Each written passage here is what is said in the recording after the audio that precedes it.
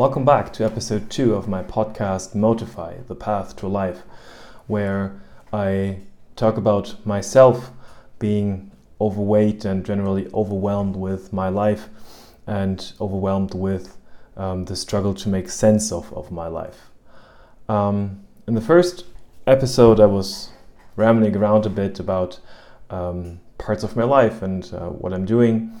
So in this episode, I'm going to talk about a specific part of my life, which was 1 year, where I participated in a weight loss program called optifast, and I'm going to talk to you about a bit more about this program.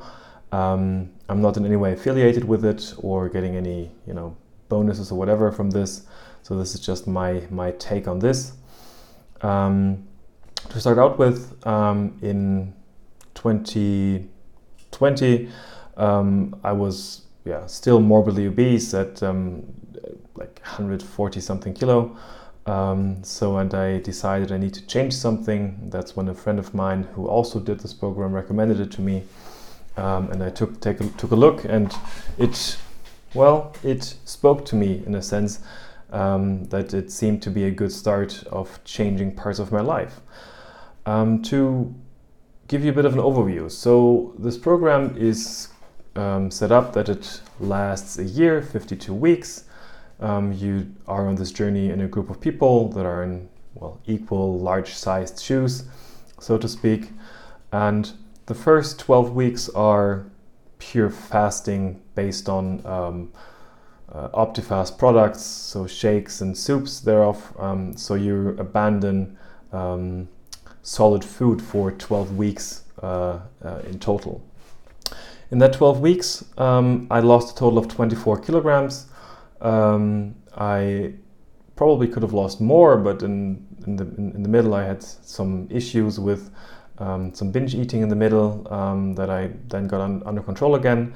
So in these 12 weeks, as I said, I lost 24 kilograms, which was a lot of weight for me to lose in that short period of time. The appeal of these 12 weeks are that you completely abandon solid food. So you completely abandon bad habits of chocolate and cookies and whatever addiction foods that you have. And then after these 12 weeks, you get into an 8 weeks adjustment period where you slowly introduce food back into your diet. And then when I did the program, it was based on nutrition points. So different macronutrients had different points in 3 categories: red, yellow, and green. And so in this transition period, I lost another 8 kilograms. So saying that in these 20 weeks of focused weight loss, I lost 32, roughly 32, a bit more than that, kilos, which was a huge success for me because I've been to the lowest weight I've been for years and ages. And the transition my body underwent in this time was also significant. I lost some weight, I lost some hair, but I guess that was bound to happen with my genetic makeup. So the program itself is not only weight loss and dieting, but it's accompanied by a psychologist, dietitians, sport therapists, and doctors that frequently check you up. So got blood work done several times in that time frame, especially in the fasting period. Body composition checks, overall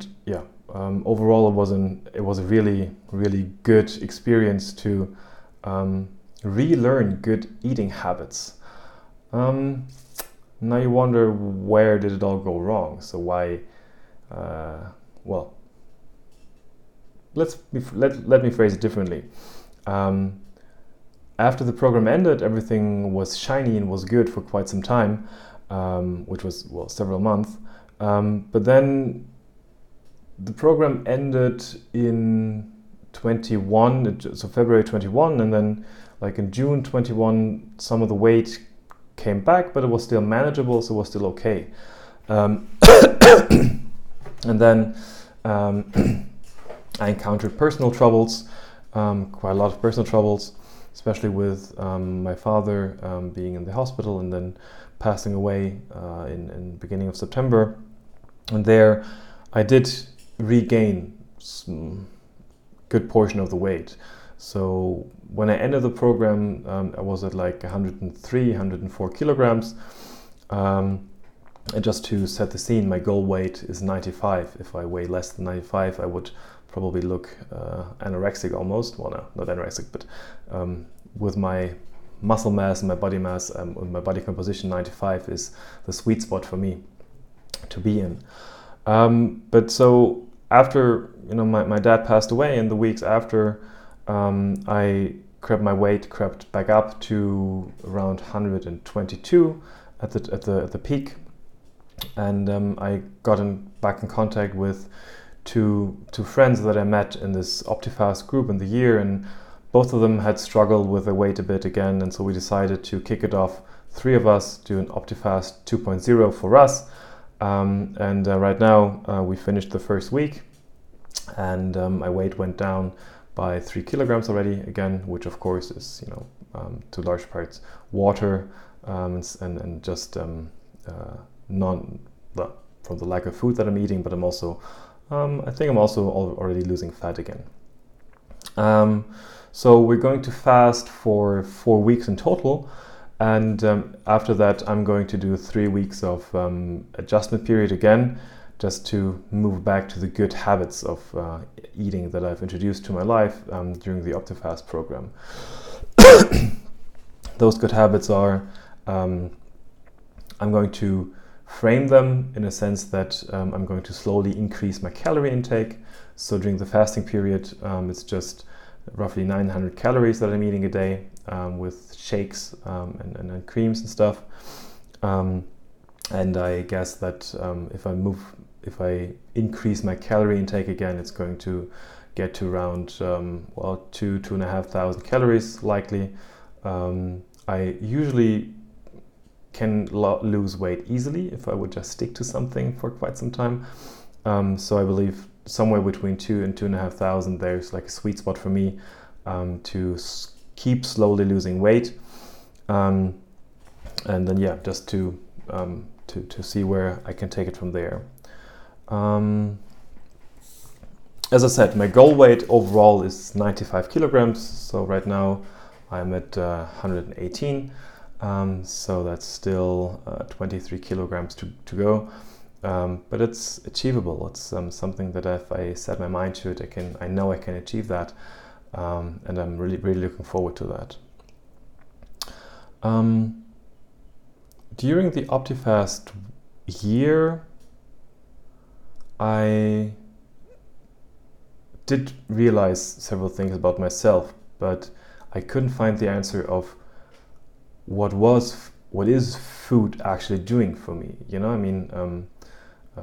Why am I addicted to food? Why is this such a big part of my life, to binge eat, to lose control of what I'm eating? And I never cracked that nut in that year, but I think I finally did. And I realized that eating and overeating is creating a sense of fullness in myself, in my stomach, that distracts me from all the emotions that I've bottled up inside of me, that are constant anxiety, doubt of myself, a unhealthy portion of self-doubt and self-loathing probably as well. And that was quite the eye-opener, to finally understand what food is doing for me, what it was doing for me, and to be able to pick it up from there and to fill this void, this gap by other means. And one of these means is actually doing this podcast, this video cast for me, much more than for you, I'm afraid. But what are these feelings that I have inside of me? Where do they come from? The emotions that I feel are on the very top, a lack of sense and purpose in my life and myself and what I'm doing. And that is quite absurd to have these feelings logically. I'm not saying they're wrong. I'm just saying they're logically not understandable, because I've got a beautiful wife. I got 2 beautiful kids. They're all smart as hell, and going to conquer the world by themselves without me needing to be afraid of them not succeeding.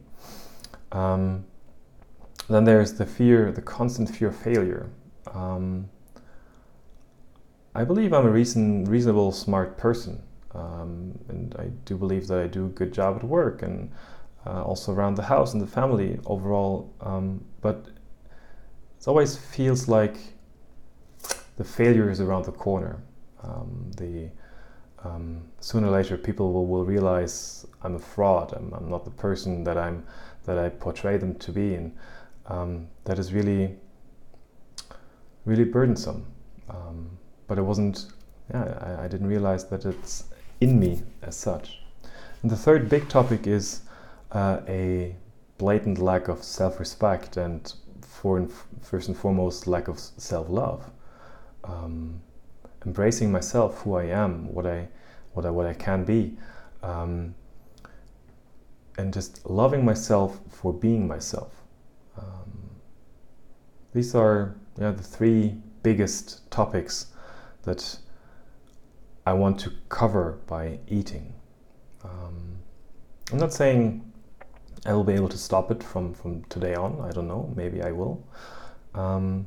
But just to realize that food is giving me this, or that's what I'm that's why I'm turning towards food, to cover these emotions, to keep them in check, and to have something to focus on instead of these feelings. That was an eye-opener. That was a definite eye-opener.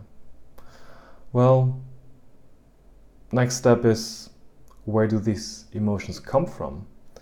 I don't want to get into that much detail on this. Let's just say it's rooted in my past. It's coming from my past. But yeah, let's leave it as that for now. I titled the episode "Building a Wall," or rather how to break it down again. What does this have to do with what I just told you about myself, my emotional state? I'm surrounded by self-made walls that I built during my childhood and teen years to protect myself, I would even say to survive, right? But in order to start anew, in order to give more sense and purpose to my life, I need to break them down. Not sure if you've ever stood in front of a monumental building and you've wondered how people build it. Take that feeling and turn it around and ask yourself, oh crap, how am I supposed to take this down again? And the easy answer is stone by stone, one step at a time. Don't overdo it. Don't focus on the wall. Focus on every single brick and take every single brick out one by one to see what's behind, to realize, don't be afraid of what you see behind the wall, but rather embrace it, because it's part of yourself. It's part of who you are and who you're supposed to be. So with that, I'm closing this episode, and as I said, break it down the wall one by one. Take care.